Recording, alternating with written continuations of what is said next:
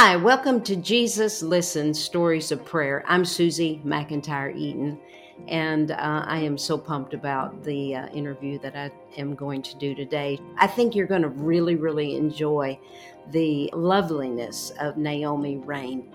She's down to earth. She's got 3 children. She's got a huge career, and yet she's very honest about her life and where she is today with Jesus. She loves him. She loves to sing for him. So stay tuned and listen to her story. You're going to love this. You and I have a little bit of in common. We've been singing since we were very young. Can you tell us a little bit about that? How all this got started? Yes, I got started. I always like to say I got it honestly because my parents are worship leaders and I grew up in rehearsals. I grew up going to rehearsals with my parents and playing under the pews and learning the songs. This whole thing was through my parents. And I think I learned how to honestly worship the Lord from them. I listened to them. They had rehearsals because they also traveled and sang in ministry. And so they would rehearse, wedding songs, funeral songs, Mhm. worship songs. It was everything, songs that they had written. They bought me a piano when I was 10 and it was history. Yeah. Wow. Did you take to it just naturally, or did they put you in lessons? How did They you? started me in lessons. I played, but I wasn't good. I'm not good at piano. It's like actually pretty bad. But because I'm a songwriter, so I was able to figure out what Yeah. I needed to figure out. And I was, I guess, tenacious enough to keep going. Yeah. But you would not want me to play you anything on the piano. No, I hear you play guitar though. I do. Yeah. Mhm. You like it better. I do, and I learned how to play that when I was 25, so I started pretty late, but yeah, that's definitely my instrument of choice. I see that God has truly used you in your life and in your music, and congratulations on being awarded so many things. And I know if you're like me, that's not the epitome. I mean, you've Right. done so many things, but to look out to the audience and see someone affected by a word or a sentence that you just sang, and to see their face change, to Mhm. see their countenance change, whether it's, oh my gosh, that's something that I need to change in my life, or, oh my gosh, Lord, you're so good to me. Can you tell me a couple of stories maybe of people who you really have experienced how your music has influenced them? Yeah, I think these stories are countless, glory to God, Hmm. just seeing people weep and cry Mm. about the worship stuff. I think I'm more used to that, but I do want to highlight a moment. The other day, I just released an album called Journey, and Journey is a different kind of album. It's not a worship project Hmm. per se. I always say per se because it is a project that I feel like it's my life's worship. It's the walk and the journey that I have with the Lord. I think God is concerned with our lives, not just the ministry side of it, but also how our lives fit into the ministry because it's all ministry, Yeah. hopefully. Yeah. And so I was at a show, I was singing one of my songs, and I think it was called Okay. And it talks about a lot about anxiety and how I may be going through something, but in the end, I'm going to be okay. And Yes. I was so focused on the music because I'm not used to singing these songs in front of people. I'm used to worship songs where everybody sings along, Yeah. But in this instance, I'm singing to them, and they're just receiving the message. And I open my eyes, and I see these women just Oh, crying. But in this moment, I was able to see that the Holy Spirit was doing his ministering work yeah. through these songs, and to see their response and reaction. And pretty much they cried throughout the whole set, which I was like, ugh, like, I mean, you want people to leave happy, but I think sometimes it's that catharsis. It's that releasing of that tension and emotion and the buildup and the feelings and the things that we bottle up so often, and allowing music to say the things that sometimes we can't put words together to say.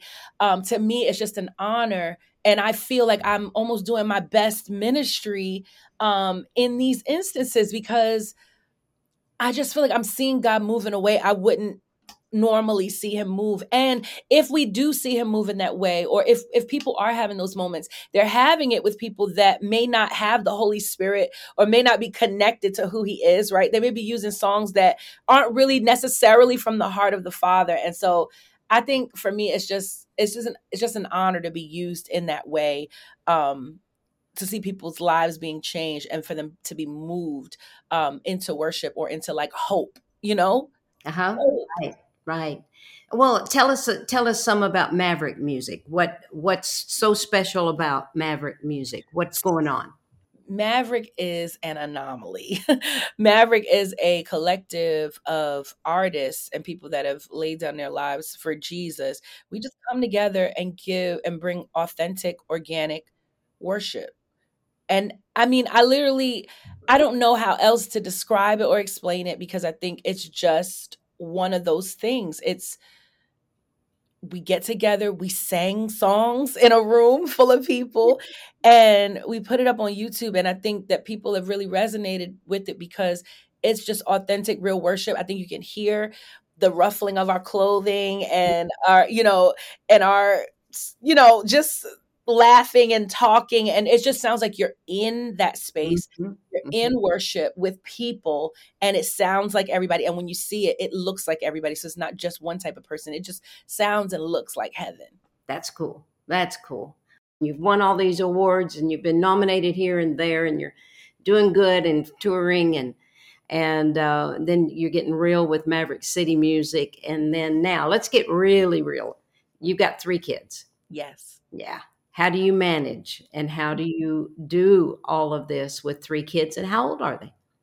Yes. Well, my children are 16, 13, and 8. He'll be 9 in December, so I kind of want to lean toward 9.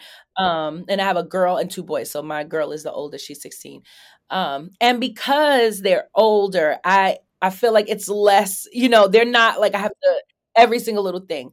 But I'm telling you, it is a task to do all the stuff that I'm doing and be a mom. But Well, I know you're busy. I know things are going on in your life and you're trying to make decisions of, where you're going to go, how you're going to do these things, and plus trusting God. What is your main prayer right now to um, what is it? Guidance, direction, the right 100 place to go? 100%. My main prayer right now is, Lord, give me wisdom and give me direction. Um, I'm waiting. That's my main prayer. It's in the queue all every day, and I keep putting it up, and it keeps going back on the queue. You Yeah. know, Lord, what do you want to do? What does this next season look like? And I want to trust you with every single step. Yeah. I'm not the person, I've learned not to be the person to plan out my life. I don't do that. I want to be reliant on him for every single step. And I am asking, okay, what does the next season look like? What does this season even look like? How do I move forward in Mhm. this? And it's mostly wisdom and guidance, 100%. I Right. believe that, trust in the Lord with all your heart. Lean not to your own understanding. In all your ways, acknowledge him, and he will direct your path. I'm sure if I'm on the path of the Lord, then I don't have much to worry about. That's Especially, right. yeah, Exactly. Exactly. You're partners. He's your partner. You're just such a joy. And that this is for Jesus Listens Stories of Prayer. And I was wondering if you would maybe read the prayer for us out of the Jesus Listens book that we are talking about today. of course. Mighty God, I'm grateful that you enable me not only to endure my hardships, but to grow stronger through them. Even so, because I'm on an arduous journey, there are times when I feel weary and faint. Help me not to interpret this as a sign that you're displeased with me, but to accept my weakness as part of living in a broken world. Please keep reminding me that I'm not alone in my struggles. You are with me, and my brothers throughout the world are experiencing the same kind of sufferings. As I go along this challenging path, I need to stay in communication with you. Your living presence revives me, strengthening me and blessing me with peace. In your matchless name, Jesus. Amen. Amen. Father, I pray for Naomi, Lord, in her walk with you. I ask you, Lord, to guide her and direct her. Father, every day, every moment of the day, as she walks and partners with you, Lord. I just love her philosophy in that you're with her, that you're leading and guiding her steps. And thank you for her down to earth attitude and that smile that she has and the twinkle in her eye. Father, I thank you that she's a representative out there singing for you in the name of Jesus Christ. Lord, I love you and thank you for blessing her in Jesus' name. Amen. Amen. We're so glad that you joined us for another episode of Jesus Listens Stories of Prayer. We'll be back soon with another story and another guest. But until then, please remember that Jesus loves you. He listens to you and he cares for you. I'm Susie McIntyre Eaton, and we'll see you next time on Jesus Listens Stories of Prayer.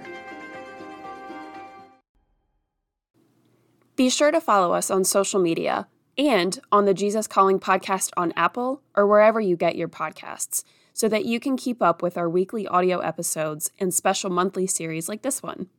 And be sure to subscribe to the Jesus Calling channel on YouTube, where you'll find the video version of this interview. Thanks for listening.